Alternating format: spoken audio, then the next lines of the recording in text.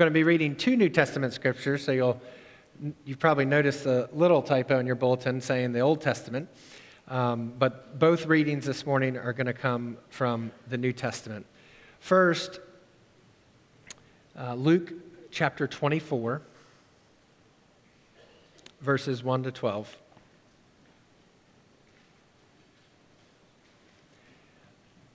But on the first day of the week, at early dawn, they came to the tomb, taking spices that they had prepared. They found the stone rolled away from the tomb, but when they went in, they did not find the body. While they were perplexed about this, suddenly 2 men in dazzling clothes stood beside them. The women were terrified and bowed their faces to the ground, but the men said to them, "Why do you look for the living among the dead? He's not here, but has risen. Remember how he told you, while he was still in Galilee, that the Son of Man must be handed over to sinners and be crucified, and on the third day rise again?" And then they remembered his words, and returning to the tomb, they told all this to the 11 and to all the rest. Now it was Mary Magdalene, Joanna, Mary, and Mary, the mother of James, and the other women, who with them told this to the apostles. But these words seemed to them an idle tale, and they did not believe them. But Peter got up and ran to the tomb. Stooping and looking in, he saw the linen cloths by themselves. And then he went home, amazed at what had happened. And from the Gospel of John, chapter 11, starting in verse 23. Jesus said to her, "Your brother will rise again." Martha said to him, "I know that he will rise again in the resurrection on the last day." Jesus said to her, "I am the resurrection and the life. Those who believe in me, even though they die, will live. And everyone who lives and believes in me will never die. Do you believe this?" She said to him, "Yes, Lord. I believe that you are the Messiah, the Son of God, the one coming into the world." May we be grateful for the hearing, the reading, and understanding of these words. Let us pray. Oh God, we thank you for Scripture. We thank you for the ability to learn Scripture, to just hear the stories read to us. I pray that they would continue to rest on our hearts and in our minds this morning. Help us to reflect on anything that has already stuck out to us for whatever reason. Help us to reflect on that throughout this Easter Sunday. And Lord, I pray in these coming moments that you would speak through me, and I pray that you would speak in spite of me. In Jesus' name, amen. So why do we gather today? What is it about this particular Sunday each and every year that feels maybe just a little different? Maybe there's just a little bit more of a joy or spark in the air. There's just something about this day. Whether we come to church all the time or every week, or we've been coming for years, or maybe we're just starting to come back, wherever we find ourselves in the journey, what is it about this day that draws us, that draws people? And it's not the millions or some odd billions of dollars that Americans spend on Easter candy, but this day, as most of us, if not all of us know, is truly about the resurrection of Jesus Christ, about Jesus coming back to life from the dead after 3 days. It's about Jesus conquering sin and conquering death once and for all. It's a story that many of us have heard many times, but it's a story that also never gets old. It's a story that we ought to continue to reflect on and hear about and listen to and read throughout our lives and throughout our journey. I was reminded of this just yesterday when I was about to put our 2-year-old daughter down for a nap. We usually read some books, and there was an Easter book on the floor, so I picked it up and we read an Easter story. And it was all about Jesus and Jesus' love for us. And then Jesus died, sadly, on a cross. And then Jesus came back to life. And, just kind of like a kid version of the Easter story. And I'm reading this to our daughter, Elizabeth, and just thinking, this is really cool. And so I put her down for a nap. And then she goes down, and a couple hours later, and she's playing, and we go back into the room, and I sit down, and she grabs the Easter book again. And she comes up to me and says, "Read." So I put her back on my lap, and we read it again. Now, could have just been a random book, and she just wanted to read, but I was thinking, maybe she liked hearing that story. And what a reminder for me, as often if we open our ears and listen to children, they teach us a lot, don't they? And it was a reminder of, I need this story again too. I need to hear this and to be amazed by this story each and every day. And Friday we were down to the beach, and it was very windy when we got down there. It was like hot on the avenue in Rehoboth, and then we get on the beach and it's like windy and everything. And so we sit out on the sand for a while, and of course there's kites flying in the air. And Elizabeth has never really, to my knowledge, seen kites a whole lot, like actually up in the air and flying. So I captured this photo of her checking out one of the kites. And she was just so excited, and she was looking and smiling, and she just really wanted to see and take this in for herself. It was a sense of childlike amazement. Whereas an adult, you just kind of see it. It's like, oh, that's a kite. But sometimes you forget to consider what it might look like from her perspective. And maybe it was the first time that she really pondered what a kite is doing and how it's in the air and all these things. And she was amazed. And I get thinking about that word today, about amazement.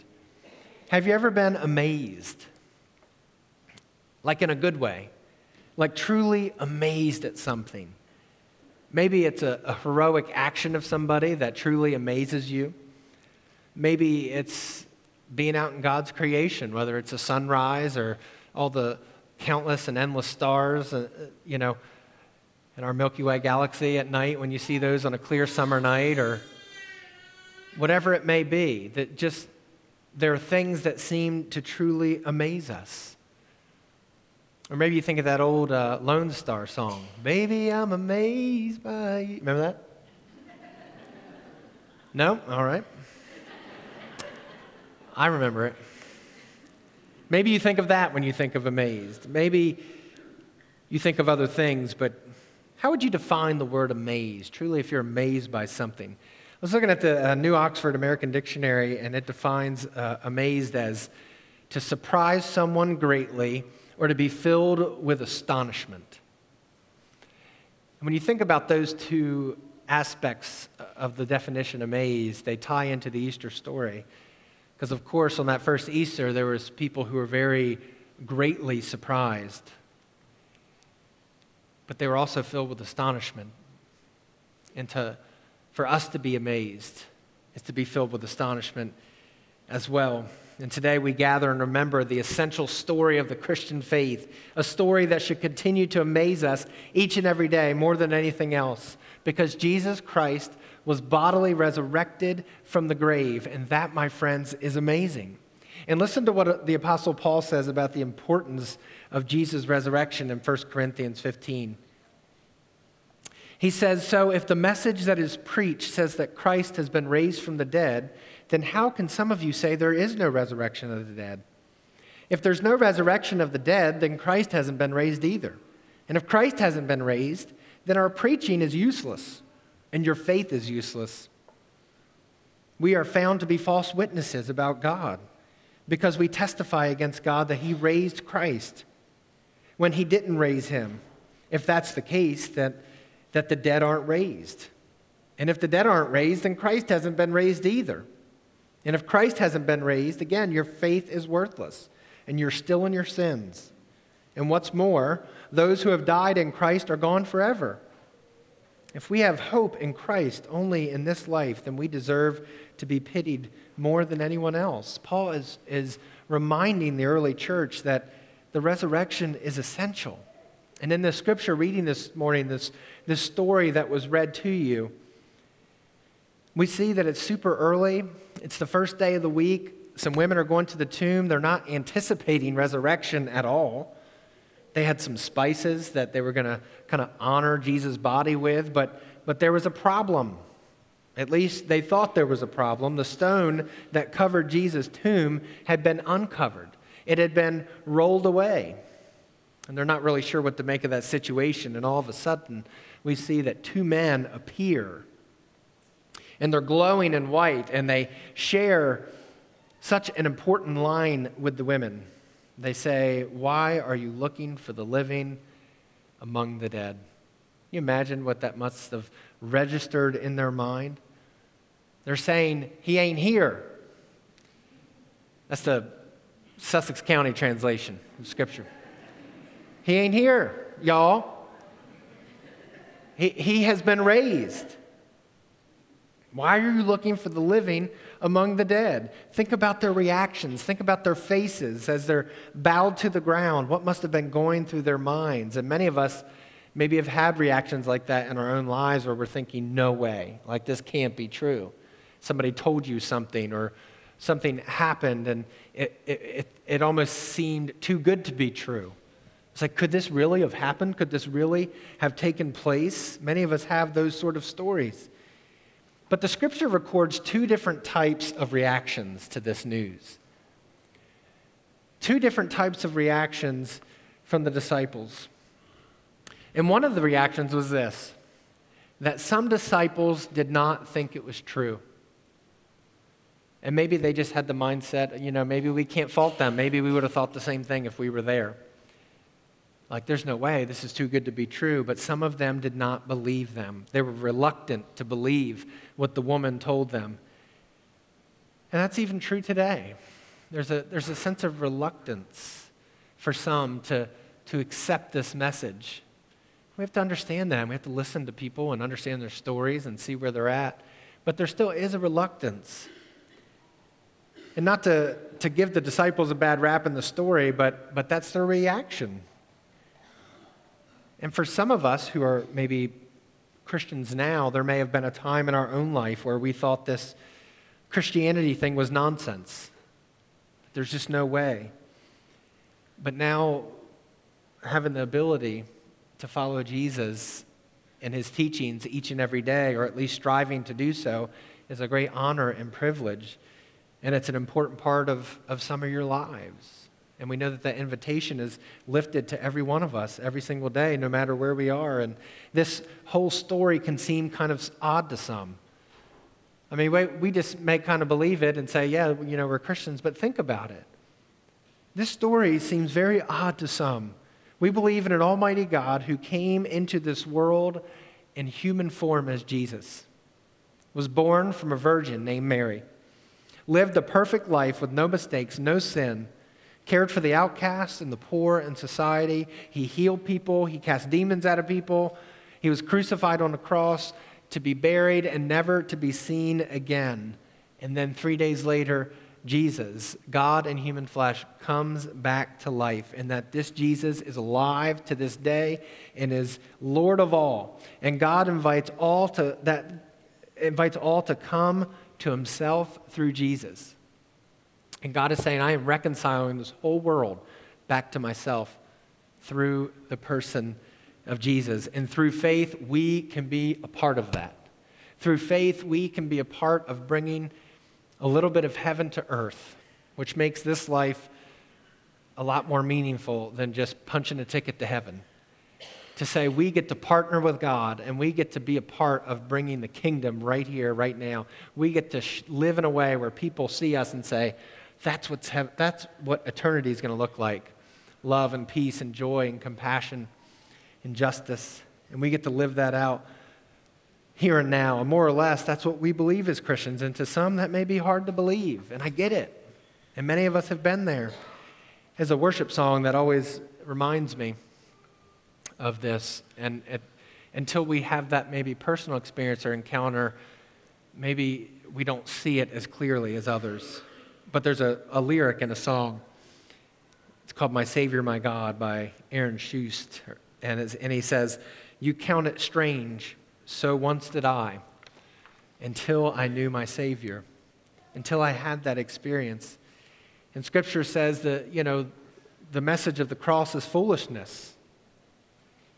But to those who are being saved, it is the power of God.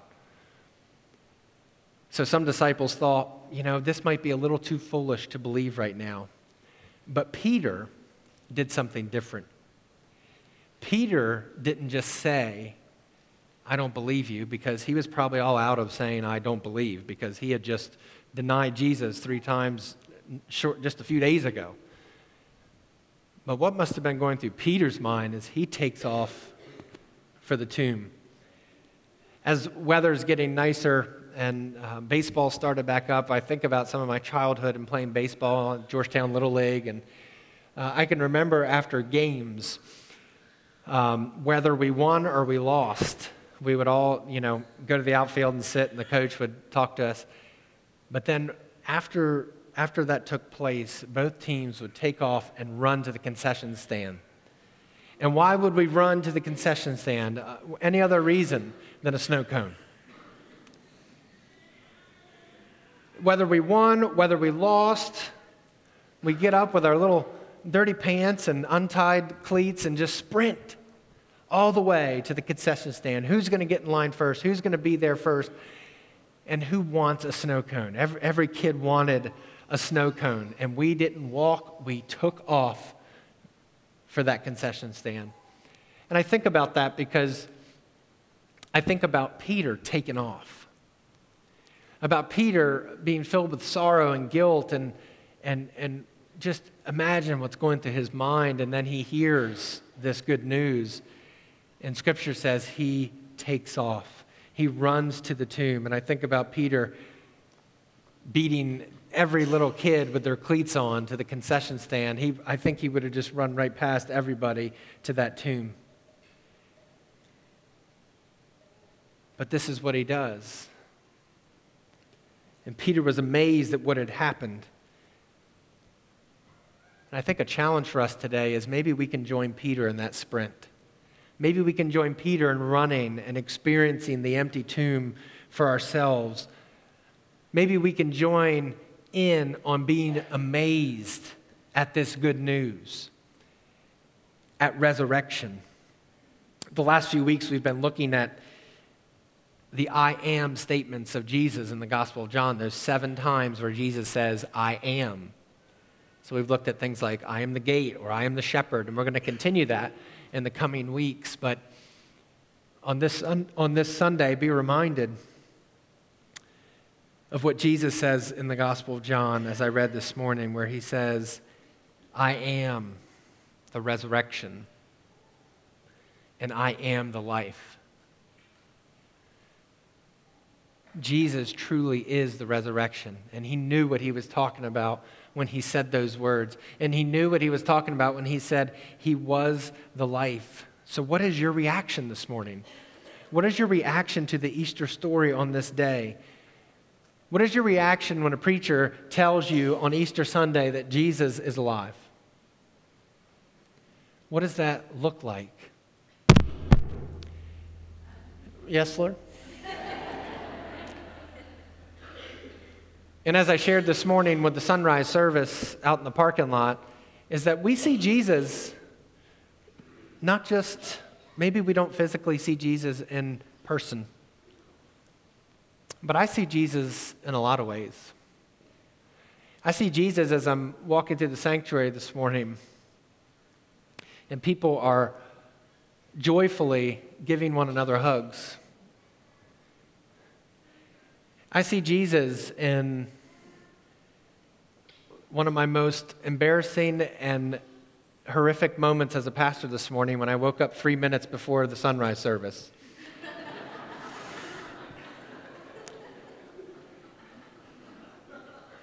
Preachers dream and have nightmares about this happening. And it happened to me. And maybe I just needed the reminder that, Easter's going to happen whether I'm there or not. But I see Jesus when people who don't even know where I am are just setting up tables and chairs, and I had everything ready to go and planned on being here a lot earlier than that. But I see Jesus in that. I see Jesus when a church reaches out into their community and expresses the love of God through serving. I see Jesus when middle school and high school students are eager to be in church on Sunday mornings and to be a part of youth ministry. I see Jesus when loved ones are circling around the bed of somebody taking their last breath, and they sing and they pray. If we opened our eyes, we would see that Jesus truly still is all around us. And may we be amazed by that. So what is our response? Is our response this morning to still say, I don't know if I believe that? And that may be. Or is our response to say, no way. I've got to get up and sprint to this empty tomb. I may have said this last year, but a few years ago I was thinking about, why did the stone have to be rolled away? I mean, Jesus walked through a wall anyway later, didn't he? Or why couldn't he just walk out of the tomb and just show that he was alive? And there's different ways of thinking about that, I guess, but a few years ago, thought came to my mind of maybe the stone was rolled away not so that Jesus could get out, but maybe it was rolled away so that we could get in. And that we could join in and walk in for ourselves and say, oh my gosh, he really is alive. He really is who he said he was. And he loves me, and he loves you, and he loves the whole world, and he wants us to be a part of this redeeming work with him. So take a journey yourself this morning to the empty tomb. And when you stand and realize that there's no one in there, and there's just a couple linen cloths, what is your reaction? Are you amazed? Because of the resurrection, we can trust and hope that death never has the last word. Or as I've heard other people say, the worst thing that could ever happen to us is never the last thing. And that there's hope. I think about a former person this morning that tragically died in a trucking accident at the first church I was at on the Turnpike in New Jersey. His tractor trailer just caught flames and he was gone in a second. I think about him this morning because death doesn't have the last word. Think about a cousin I lost a few years ago to a heroin overdose. And I'm reminded that death does not have the last word. That there's always hope, even in the midst when there's not. I think about my nephew that died at just a couple months old last summer. Death doesn't have the last word. And because of Jesus, I trust that I will see all of them again. And that there's always hope.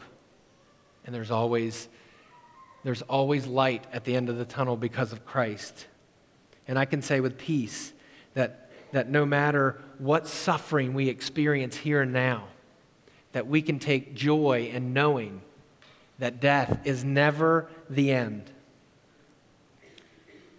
And one day knowing that we too will experience a bodily resurrection, just like Christ did. Because Christ is really the prototype for what's going to happen to all of us. Heaven isn't a place our souls kind of float away when we die. That's imagery that came a little later on in history. It's something called Platonism, and that's not Christianity. Christianity is about bodily resurrection, about new heavens, new earth coming together. So on this day, we proclaim that not only has Christ died, but this is a day where we proclaim that Christ is risen. And we have hope and faith that Christ will one day come again. As I've said before on Easter, I say again that sin and death are not Lord. Jesus Christ is Lord. And Jesus Christ has conquered the grave. And to that, I say thanks be to God. And to that, I say happy Resurrection Sunday. And to that, I encourage all of us to be Easter people. And may we, as Easter people, raise our voices and let us show the world that Jesus lives, not through banging on people's heads and shoving the gospel down their throats and making them feel guilty if they're not involved in the church, but by loving them, but by showing them the gospel through our words and through our actions. Let us be Easter people, and let us show the world that Jesus lives through our words, through our actions, and through our love. Amen? Let us pray. Oh, gracious God, we give you thanks that death does not have